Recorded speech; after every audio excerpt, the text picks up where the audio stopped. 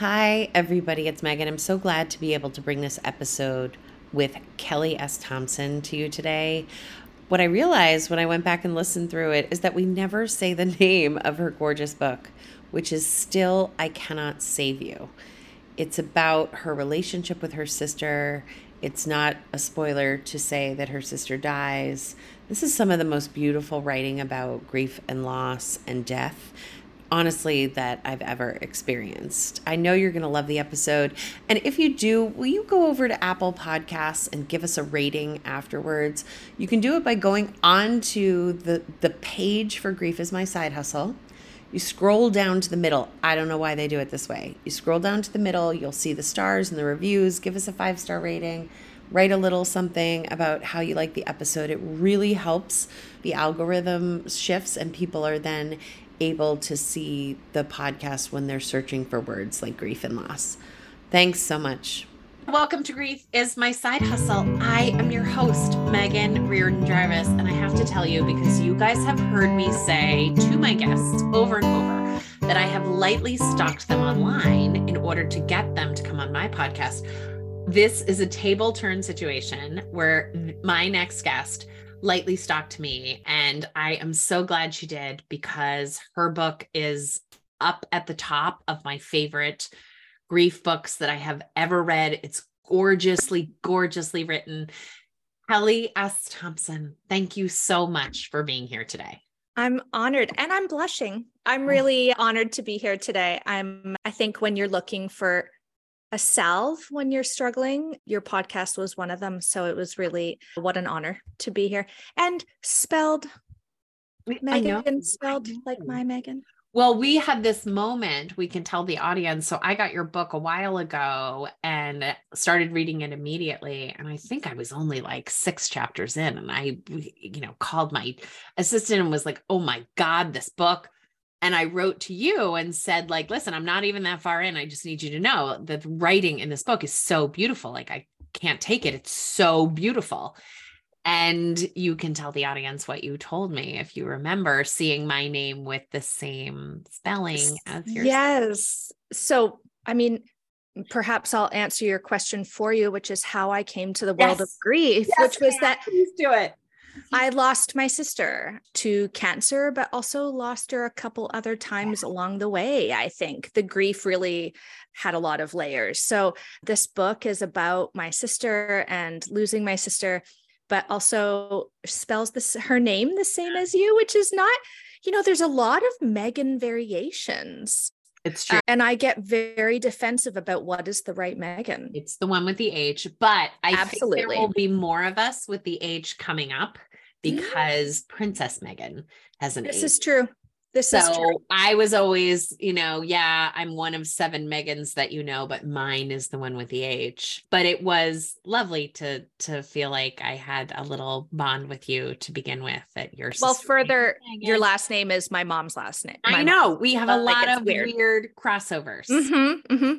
Can you just tell folks who don't have the book but will get it? And I'm going to remind people that I always have multiple copies of my guest book. So if for some reason that you can't go and buy it for yourself, just let us know and we will send you a copy.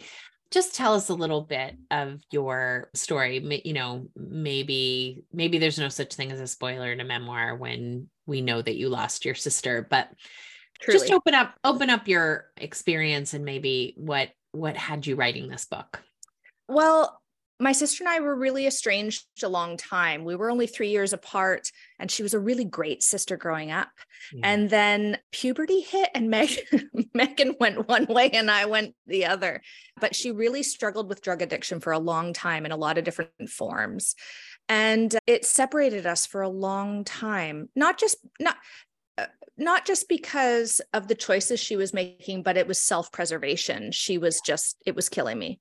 And so years later, she actually committed a crime, and I spoke up against her in court, actually, which was a really hard, divisive thing in our family.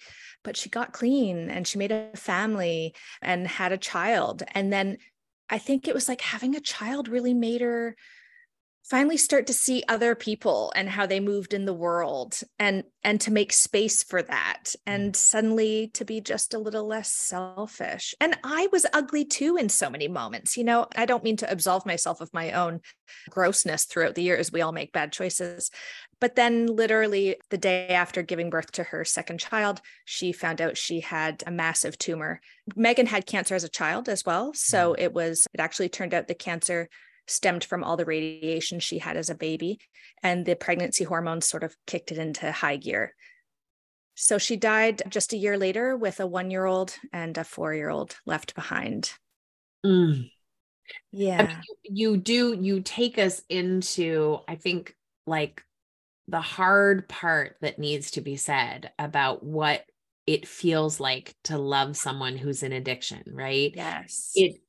And I've sat in this space with people lots and lots of times, and it's an and both sentence, right? That it's very, we want a Disney version of like, well, they're beautiful and they're lovely and they're kind and they're sweet, and therefore we love them. But what happens when someone is in active addiction, what we experience with them is a lack of safety of them and in relationship with them. It's not actually safe for me to be attached to you.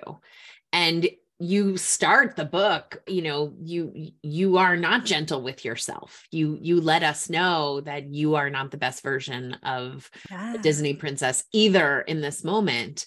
And it just, it sets the tone for, oh, we're going to hear how this really is. Well, and I was reflecting back too, reflecting back on at that point when I'm writing about the very first part of the book where Megan's deep into her addiction. I think I'm like 22, 23. Yeah.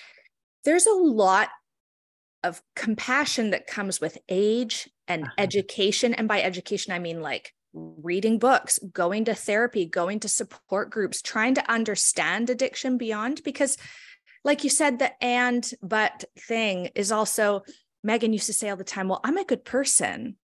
And I'd say, but you have to also be one. Your actions don't always get to be kind of washed under the carpet of your addiction.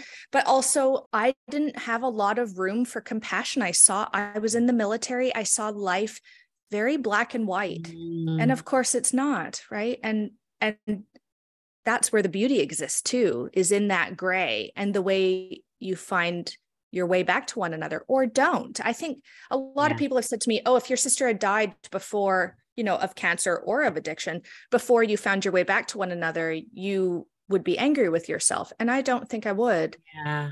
I made the best, safest choice for myself at the time. My sister was financially sucking me dry. Yeah. I mentioned as an officer in the military, my security clearance was at risk because I was in financial straits helping her out over and over and over again.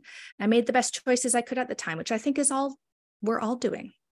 Well, what I think is interesting, particularly about starting the story where you started, is that you are walking us into something that, maybe is hopeful for people who love addicts. Listen, recovery actually is possible for people. And then, people can become trustworthy and they can become reliable and they can become safer for you. Of course, your story ends in a tragedy. So, that of your sister dying so young, but there is also what you're offering us, that thing about grief. Julia Samuel calls us, living grief, like living loss. There are so many people out there that their pain on Mother's Day is that they're estranged from their mother because their mother is still using and stole for them the last time. And it's not that they don't want to have a relationship. And, people say those crazy things like, well, it's your mother, you have to blah, blah, blah. And you are also reminding us what it's like to be 22, right?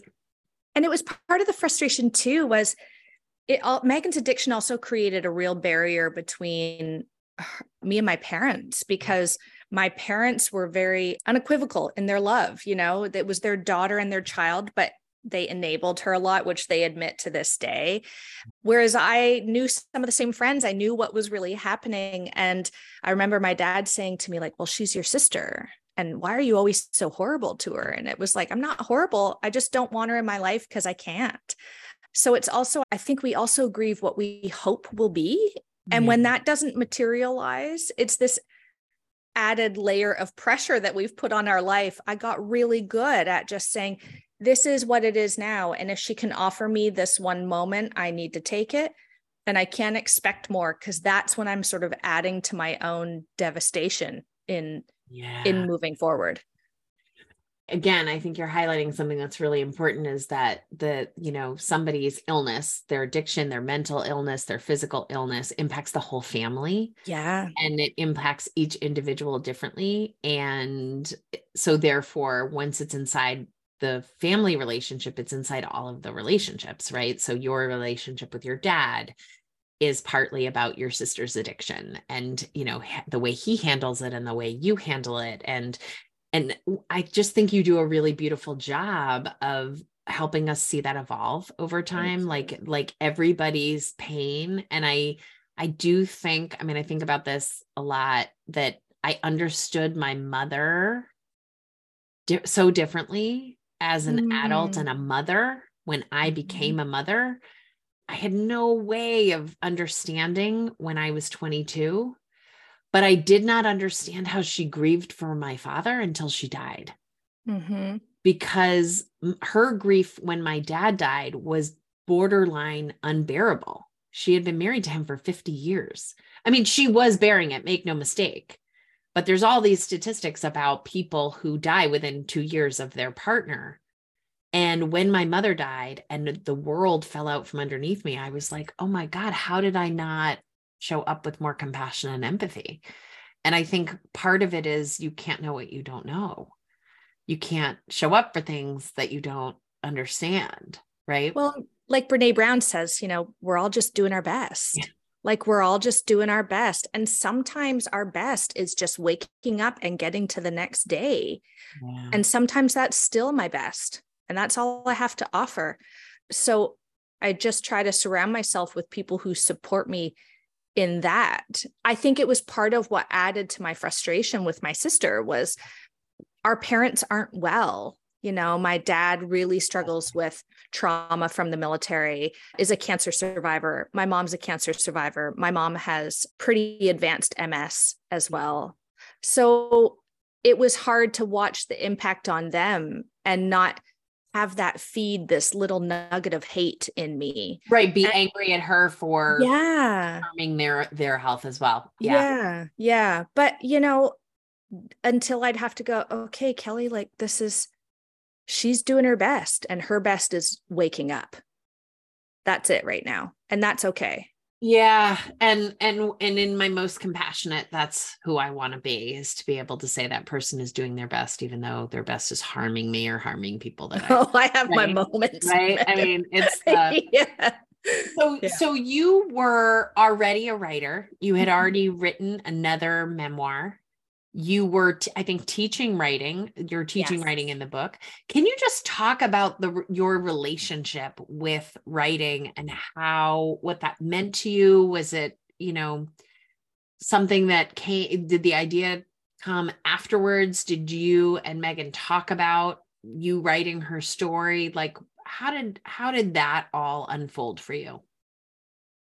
Sometimes I still look back and go, I wrote a book and started a second one, and my sister was dying, and I didn't once take an extension on a deadline. Like, what was I thinking? But I think anyone who's drawn to an art form, it's your way to cope. It's your way to understand what's happening to you. And, I was in the military for 10 years and I was medically released for an injury. So my first book was about that time and about a lot of the sexual harassment that I was facing. Yeah. So I was dealing with a lot of really difficult memories. And then Megan dying at the same time. Now, at least my job gives me the gift of freedom and movement in terms of where I live at the time. So I was able to be there fully for Megan. But I was deep in the editing process of the book while she was sick. So I knew it was going to come out after she died. And that was really hard. Yeah. But it also motivates me. So when I'm really struggling with writing and dealing with a memory, and sometimes it does look like I'm sitting there sobbing at my keyboard, I remind myself there's someone out there who needs this book, because I wrote the book I needed and couldn't find. I was really tired of every grief memoir I found. The relationship was like rosy and lovely. And I thought, what about when it's ugly, man? Because it's ugly sometimes. And how do you grieve people who have hurt you so deeply? Sometimes it's complicated. So my sister had sort of said arbitrarily at one point, like, I hope you'll write about us, and sometimes I think it was her grasping at a legacy. My sister lived a very small life. Yeah. And I said, oh, of course I will. And then she got really quite serious and said, but like, you don't leave out the ugly parts. You like put it all in. Because my sister was also a domestic abuse victim. I mean, the situation surrounding her death, which I'll leave to the book because it's admittedly a bit soap opera-esque and juicy, was so horrific. And she still made so many poor choices around that to me, around her children, that it felt like it was falling to me in a little bit of a way to do the work that she felt she couldn't do, which was to stand up for herself. So she told me to write it, don't leave out the ugly parts. And then she would bring it up all the time and around a lot of the nurses, and Kelly's going to write a book about us. So I started to take a lot of notes because I also knew that trauma does weird things to the brain and we forget things. And I started writing it. And then I think maybe a month later, maybe 2 months later, and I was her power of attorney and executor. So I'm doing like all the paperwork and everything. Yeah. And then I was like, you know what now seems like a good idea? How about a PhD?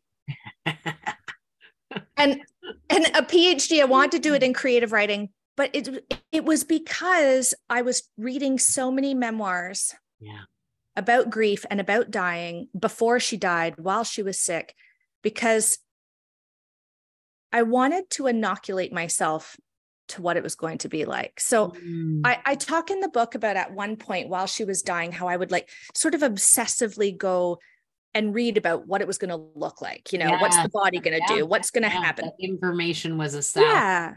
Yeah. But I also wanted to know what my heart was going to do. Sure, I know the mechanics of what's going to happen here, but what's it going to feel like? And I couldn't find it because every book I read skipped over the moment the person died. My book really sits there, and it's hard. And it's hard to sit there, but I really wanted to look at it.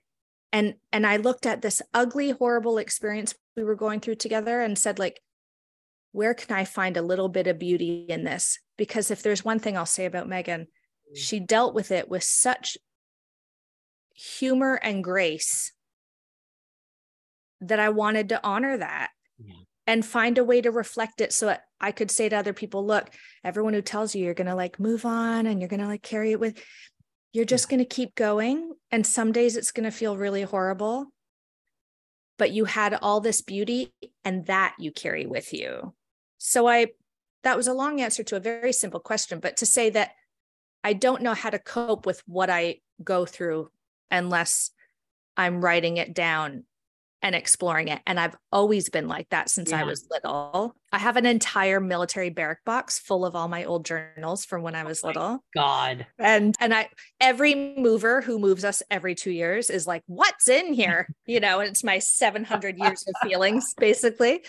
But I really wanted to honor my sister, but also I knew I wouldn't understand it unless I really held it up to some light. Well, I think, at least for me, what I do when I'm reading in general, right? It's that Cecil D. Lewis quote where like, I am looking for myself inside a story. And I'm always really humbled when I find myself inside a story whose content has nothing to do with me. I didn't live this way. I'm not this person. I didn't have this relationship. But I think that's the power of what grief can really do, is sort of like stitch the human experience. And you just mentioned that you hang out in the last moments of Megan's life. And what I would go a step further and say, you let us see her dying. Yes. And the pain of that, and the way in which someone's body gets smaller, and then their footprint gets smaller, and their voice gets smaller, and it all gets smaller until it stops. And to me, I'm not saying there isn't worth in these books, but a minute ago I was saying, I throw books across the room when they sort of like betray me. Listen, they didn't ever commit to not betraying me, but when they do, I'm like, I don't need to work any harder on this relationship because what I need is not in this text. And I don't hold it against anyone because I really genuinely feel grateful for any time someone writes their story. But the grit of what it's like to lose someone to aggressive cancer is not possible to tell the truth of that story without telling the physical experience of watching someone's body leave them 100% fail. And so I felt the most appreciative. I mean, it's not like I didn't know where we were going, but I felt the most appreciative of those moments. And they're really deeply intimate moments. You have a scene where you talk about your sister's, helping your sister take a shower. She doesn't have the physical capacity to keep herself up. You barely have the physical capacity to hold her, and it's terrifying for both of you. And her body is literally broken and covered in scars, and it's not going to get better. It's going to get worse. And I just, that is the reality of pretty much anyone who has sat with someone who is dying of cancer, let's say. And I remember sitting there, that's one of my favorite moments in the book. Yeah. Because there's this, like, I talked before about on the day Megan got diagnosed with her cancer, my husband was deployed overseas. And on that same day, I find out I can't have children. Bit of a day in our family. So I rushed down to go be with her.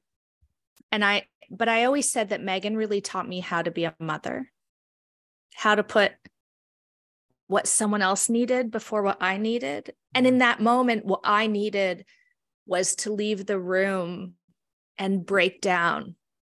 Yeah. But she needed me, and I stayed. And not only stayed, but like, I remember I was using this washcloth and it was really tearing at her skin. But she didn't want to ask me to like put body wash in my hands and wash her, but I just did. Yeah. And it was so intimate and special. And I thought, look, this is just ugly. It is an ugly moment and it's horrible, but also, oh, look at this that we get to have. Look at that. We love each other this much that I will be here. That's right. And I will literally catch you when you fall. And it was, when you talk about that human connection of a book and seeing yourself, this is why I instruct right now. And I'm a mentor at this creative nonfiction master's degree program here in Canada. It's the only one in Canada. And it is such a gift to help other people bring their stories into the world. Yeah. But the reason I really believe in nonfiction and the reason I teach it and the reason I write it is because there's no greater thing than either seeing yourself reflected on the page or to find, like you said, to find yourself in that story, even though it's an experience you've never read, which is why we get, now that we're having such a breadth and depth of stories from people of all backgrounds, all colors, all religions, and we step into their shoes, you develop a whole new compassion that you wouldn't have otherwise. I'm having so much hand talking because I'm getting so passionate that I'm pretty much like making myself sweat from like I'm in a calisthenics class or something. But I think that there's just no greater way to understand humanity than there is to really commit to sitting with a story and putting yourself there. And Megan would have liked knowing that it was reflected that way. I remember my mom being like, I don't think she'll like people. I joke about her there's a scene in the hospital when I visit her and she's wearing a Depends diaper. Yeah. And my mom's like, don't write that down. And Megan had read it. Megan was still alive at the time. And I wrote it. And she was like, why? I was wearing it Depends. Like she was totally here for it. The honesty of it. I think we came from a family that was very, you don't talk about the bad things. Yeah. And Megan and I would be like, where do we come from? Because I make a living out of talking about the bad things. And Megan pretty much shouted it from the rooftop. So there's magic that happens when we collectively stand up and say, oh, sometimes life's hard. Yeah. Well, and it allows the people who need their experience, which they're not going to write about because they don't have the talent or the time or the inclination, that writing is not their grief process. It allows them to feel validated and Yes. known in this way that's really important. I don't know what, this is the second time I've told the story in a couple of days, so I must be thinking about my mom. But on my wedding day, I was in my white dress. My husband and I have been together for 4 years. I found dating in the early parts of being in relationship really difficult because I was sort of in an anxious attachment style. And so I didn't know if he liked me enough. And then when he seemed to like me a lot, I didn't like him anymore. And so it was, it was sort of like that dance for some years. And so here I am on my wedding day. And my mother says to me, sort of like offhandedly, she's had 6 kids. She's been with my dad since she was 19. And she says, you think this is the most important day of your relationship together. But like, you're going to look back on this and just see this as a party.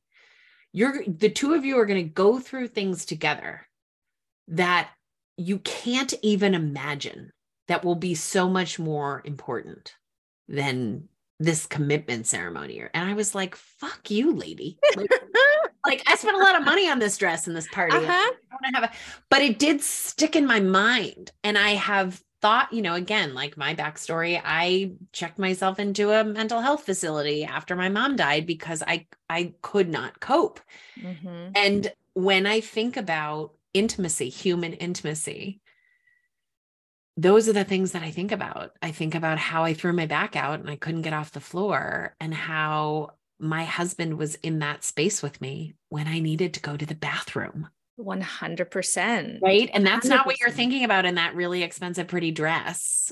And so I think part of what I felt so really like it brought me to tears several times is both the continuum of the distance at which you had to keep your sister for your own health and safety and probably for hers. Mm-hmm. And then this moment in the shower where she barely has any life left in her.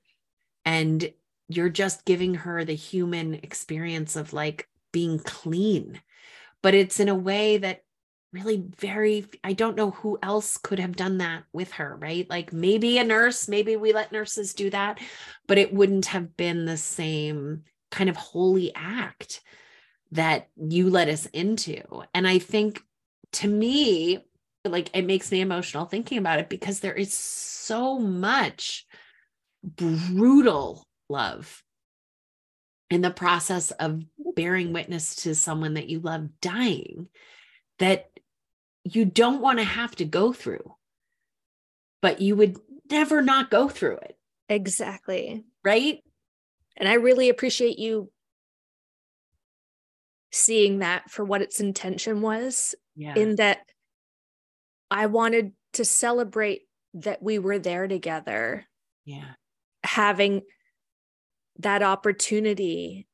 And we only got there by both doing the work that it takes to repair a relationship, which was to, when our family was worried about like Megan not being my maid of honor at my wedding and like all this stuff, right. We saw the big picture stuff and what mattered. And it was that when she couldn't get up, I was there. Yeah. And that's what love is. Yeah.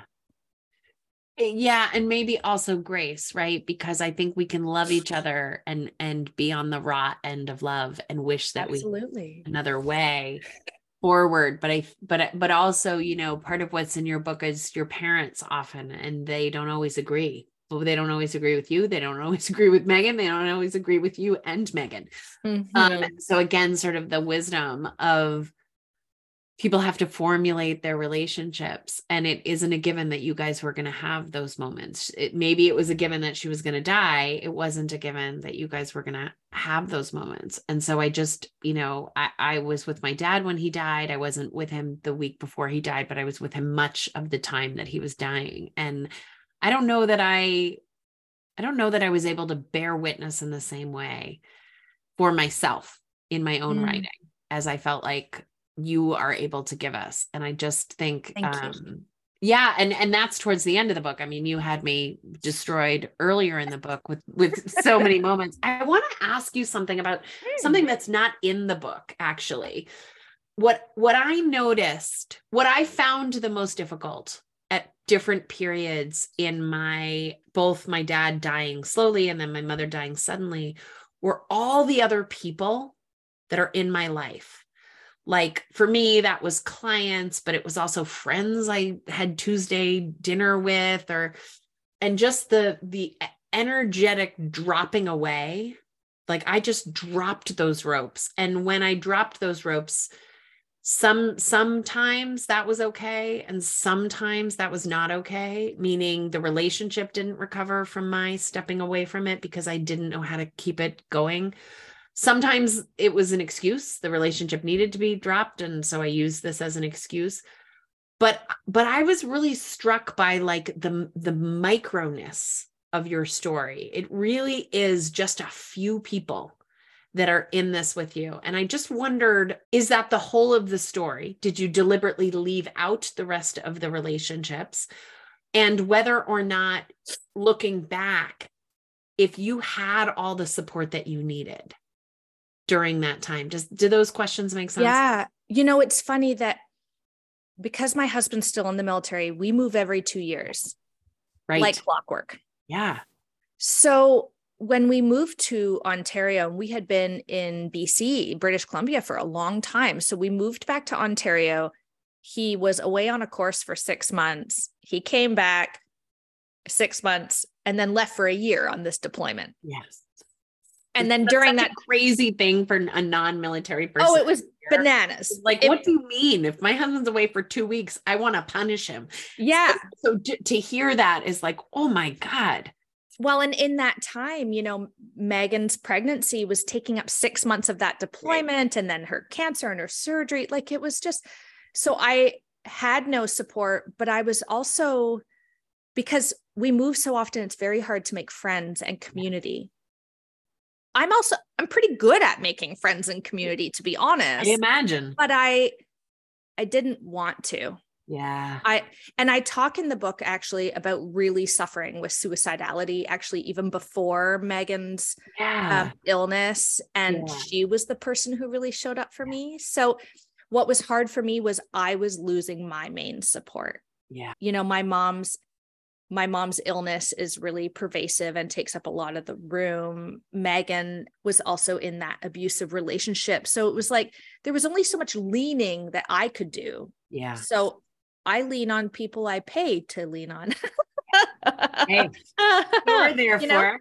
I turn to therapy, but there were a couple people left out only because it was like really muddying the waters in terms of content. Yep. In particular, Megan's editorial choice. Yeah, it was more an editorial choice, but they were more so on Megan's side. Lots of people, Megan's mother-in-law and her friends, really rallied to raise the children because we had to focus on Megan and they focused on the children, and bless their hearts, like every single one of them. So a lot of people really rallied to that. Yeah. But I think, and Megan's best friend was quite lovely too. Megan's best friend actually took the photo that's in the back of the book, and she flew out a couple times also to kind of both look after the kids and spend time with Megan. So it was a bit of a village at that point, but it was more so an editorial choice, not so. But did I have a ton of support, other than when my husband finally came home? Not really, because we were in this place, and because I always work from home too, other than when I would go to teach, but I would teach my students and then I leave and I can't lean on my students. That's inappropriate. So I didn't have a lot of community, and that was hard. And then we keep moving in the middle of pandemics, which is also really hard to make friends. So part of it might be that you are a bit used to that, right? That, there are people who are like, everyone I went to high school with still lives on the street, that, and we all play tennis together. And that hasn't already been your life story. But I wonder about it from like a trauma therapy perspective, because I think about it for myself a lot, that even though the phrase I want to use is like knew better. I don't know that that's the right phrase, but like, even though I have conscious education about how important it is to sort of like share your burden across other shoulders, I've always found that really hard. And it's always at the root of the things that end up making my life really hard. A lot of what happened to make me ill when my mom died was that I actively chose not to share the burden, but also I was really alone when I learned that she died. I mean, I had children with me, but I didn't have any adult support. And that probably wasn't a great choice for me. So I always wonder when I'm listening to someone's story, like, how do you bear with these moments? Like when you have to show up for your sister because she's ill, and then you're in the car screaming and crying. Yes. By yourself, or like what happens to us after that? Because I think from a trauma therapy perspective, I would say nothing good. But when I was reading your book, it didn't feel like that to me. It felt like something else. Because I have books. Yeah. That's it. Yeah. And I also have a really great best friend who lived down the road from the hospice. Okay. So my friend would say, come over and have a bit of a nap at some point. And I would get to her house, and I also have celiac disease, so I can't eat anything with wheat. And she would like have a corner of her kitchen sanitized and Post-it signs to say, I've sanitized this and this and this. And she bought special stainless steel utensils so that they wouldn't be contaminated like plastic. And there were a lot of obsessive Post-it notes, like the wine's in here. I haven't touched this bottle. I scrubbed this glass. I use paper towel, and then she would turn down the bed for me and and I would just go have a nap. And she remains like my person. But I really, I turn to books. This is what I know. And this is where I find comfort.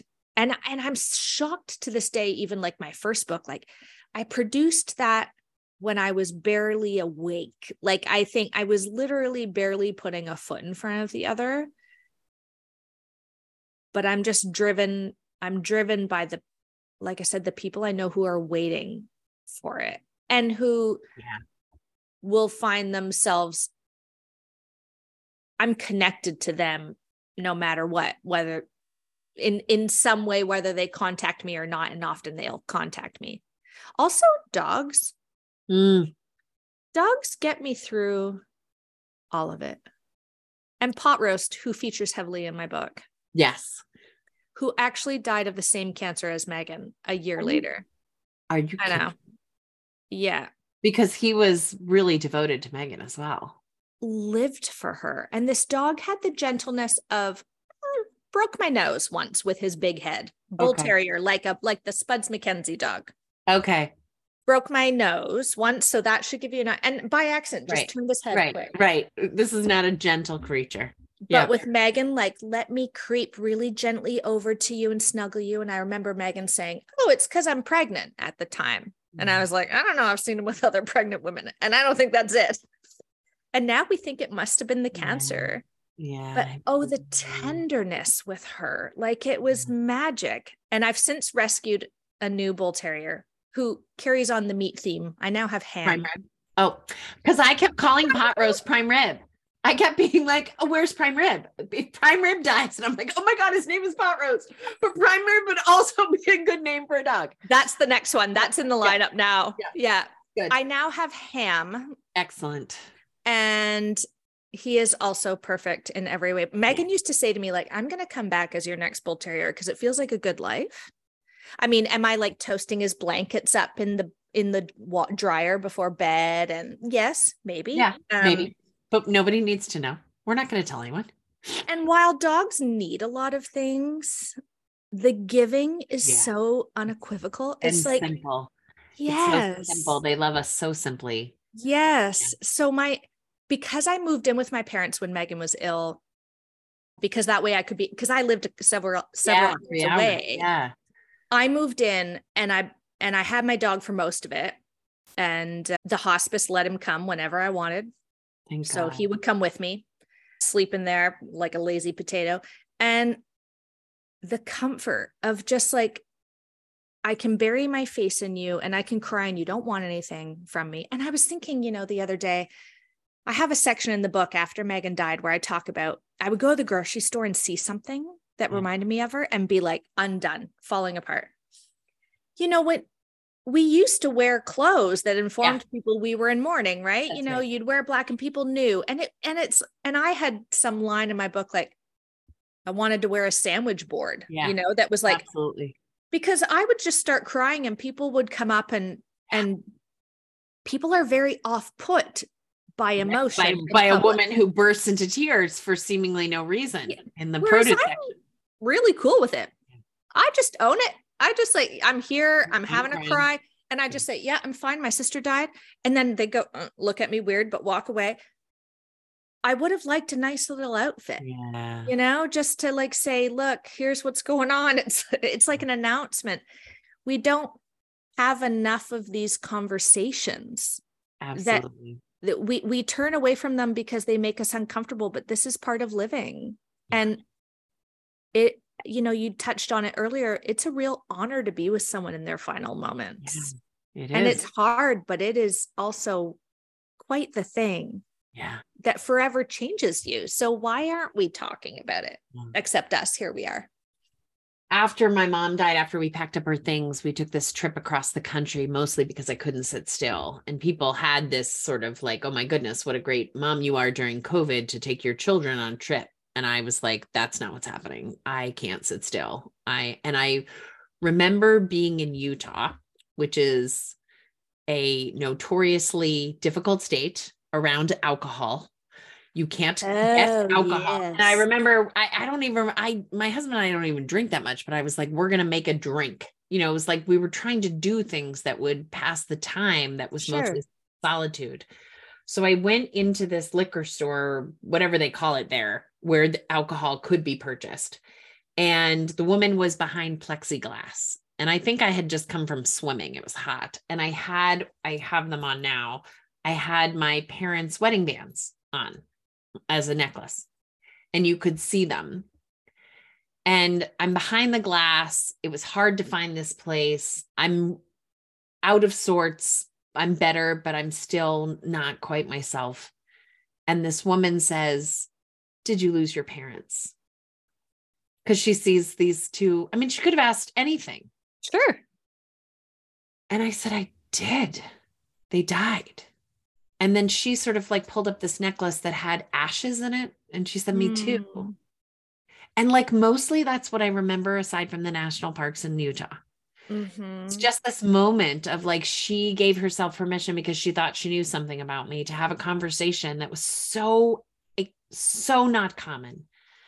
I mean, it is still not common. Even amongst my friends, it's not common to just acknowledge something that you carry with you all day long. And when I'm hearing you write about the books and saying about the books is reminding me that we write for the process of bearing our own witness to our story. And then the product, which is where the editorial elements come in, is the making of that story, paring down, sharpening up so that it makes sense to even people outside of us. And like, that's where your story becomes the gift to others, is that they can look at it and say, oh, that I know what those 2 gold rings are. I know what that is. I know what that means. I've been in that moment. I was, that's like Fred from my book, Fred, the Newfoundlander. Oh my God. So I changed everyone's name by suggestion of a lawyer, except like my immediate family and my husband, except Fred.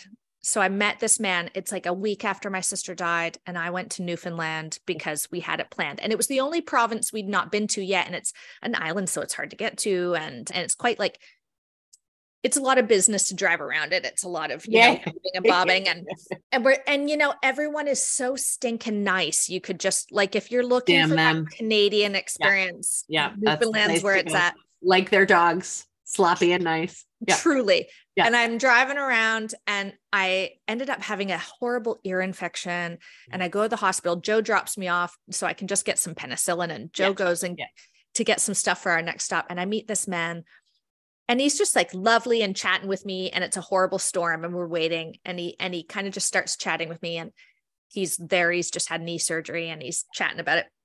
And he asked what I'm doing there.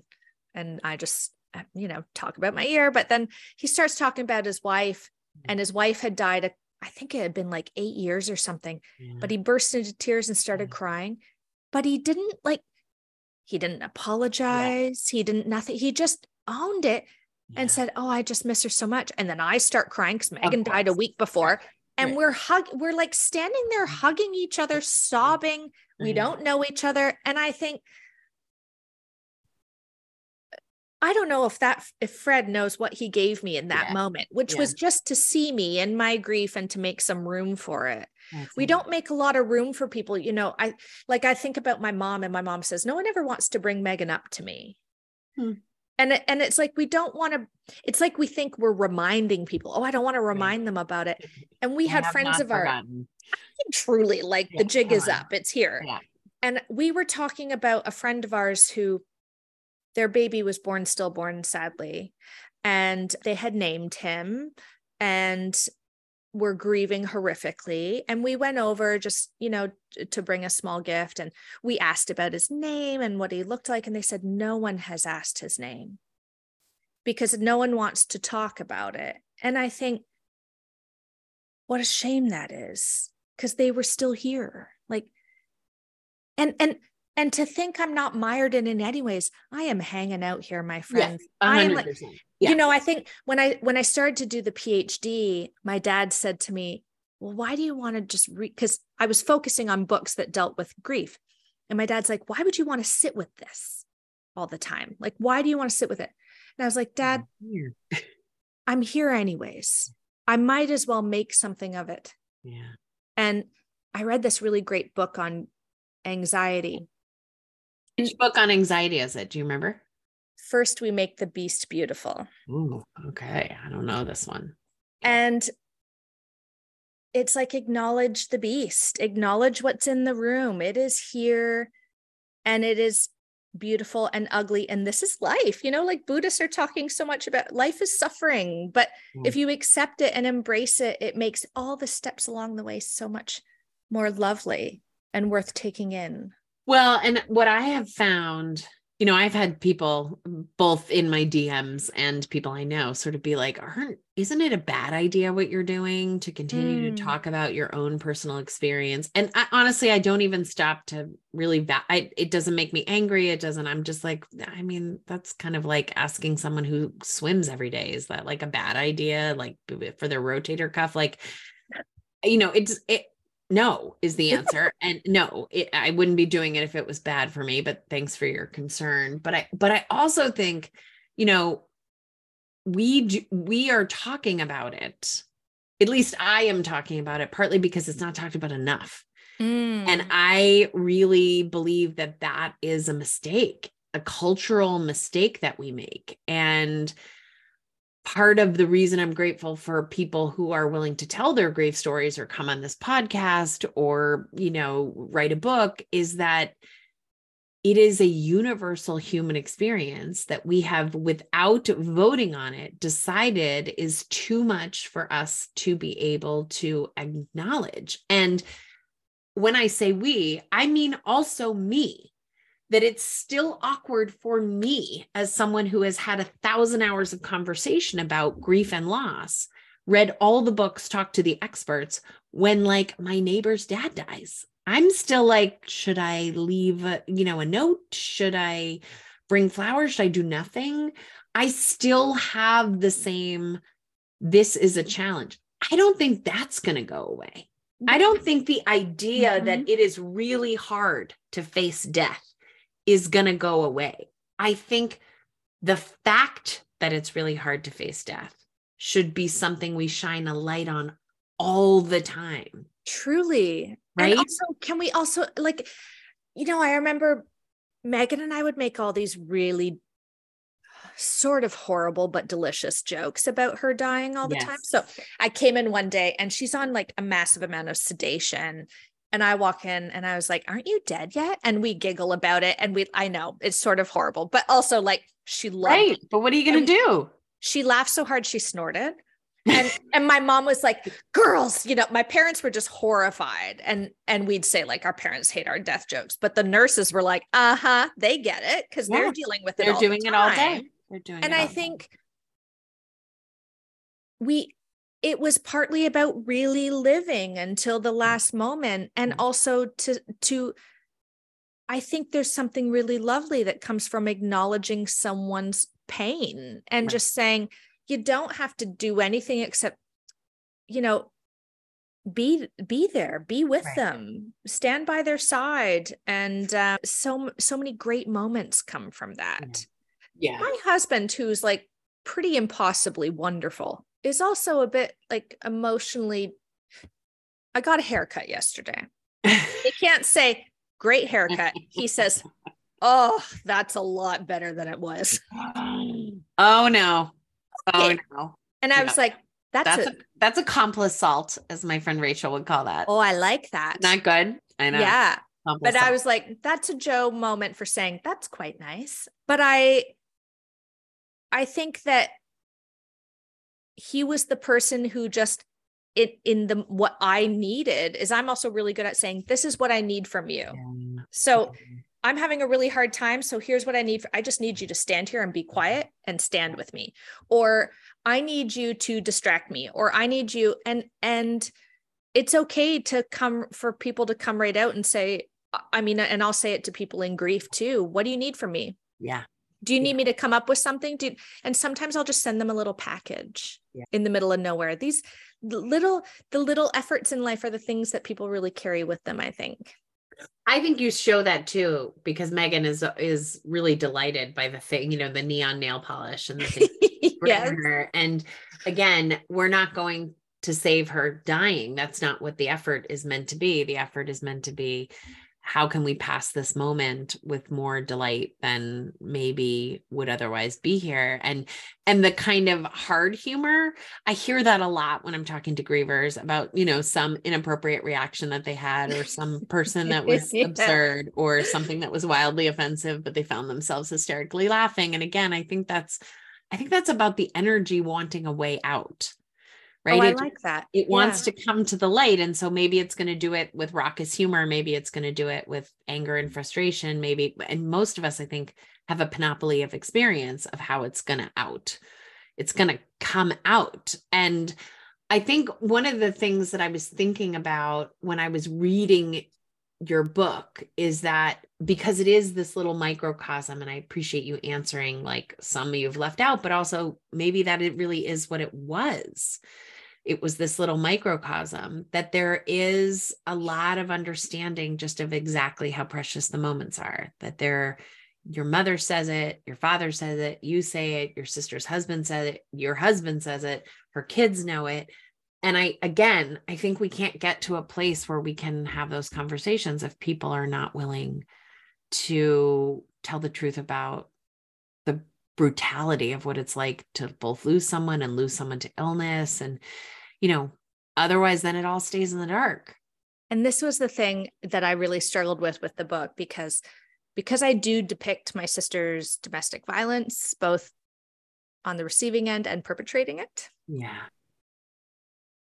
Which was such a acute sort of pain to witness. And Megan was someone who just wanted love so bad. Yeah. She would have done anything to get it. And so I wanted to fill her with love and levity. I could not change the million bad decisions she was making in relation to her marriage and her children. I couldn't fix everything that came before. I quote unquote, the book is called Still I Cannot Save You. I couldn't save her from all those things. What I could do was be everything I could be for her and celebrate what made our relationship so wonderful. And, when you talk about sort of glossing over things, I saw how much ugliness lurked when we continue to whitewash things. Yeah. And I will not do it, which is partly why I really own, you talk about how I really own how horrible I was. I do, because it's important, because it's how I show how hard I'm working to be better and to grow from that. People Right. make choices to not continue to grow and develop from that. So my sister really wanted to live in a bit of a fantasy of what her world was as it was ending, as it related to her family. And I couldn't take that from her. Yeah. Even if I wanted to. But what I could do is be like, you're right, you are loved. And here it is. And here it is. And here it is. And it's in the watermelon juice I will bring you. And it's in rubbing your feet. And it is in being here. Love is not hurting you intentionally.